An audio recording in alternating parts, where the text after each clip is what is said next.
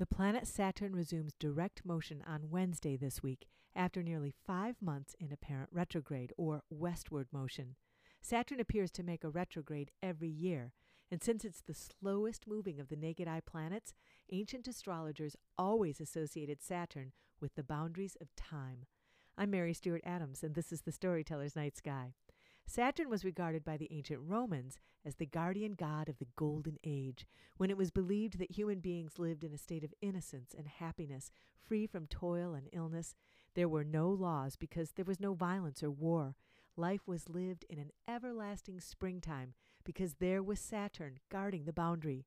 This idea about the guardianship of the gods from their abodes in the celestial spheres changed pretty dramatically during the scientific revolution of the 15th century, when knowing the stars according to astrology gave way to the astronomy of the newer age. So what's the difference between astrology and astronomy?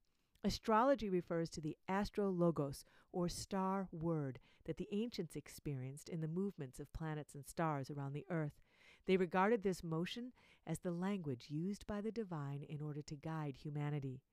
The astro-nomia of the scientific revolution concerned itself not with divine spiritual beings, but with the physical properties of celestial objects, like gravitational force or the distance of objects and the speed of light, and our physical rather than spiritual origins. And still, there's Saturn, marking the visible boundary of it all.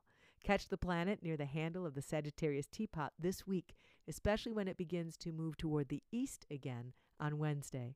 From Harbor Springs, I'm Mary Stewart Adams.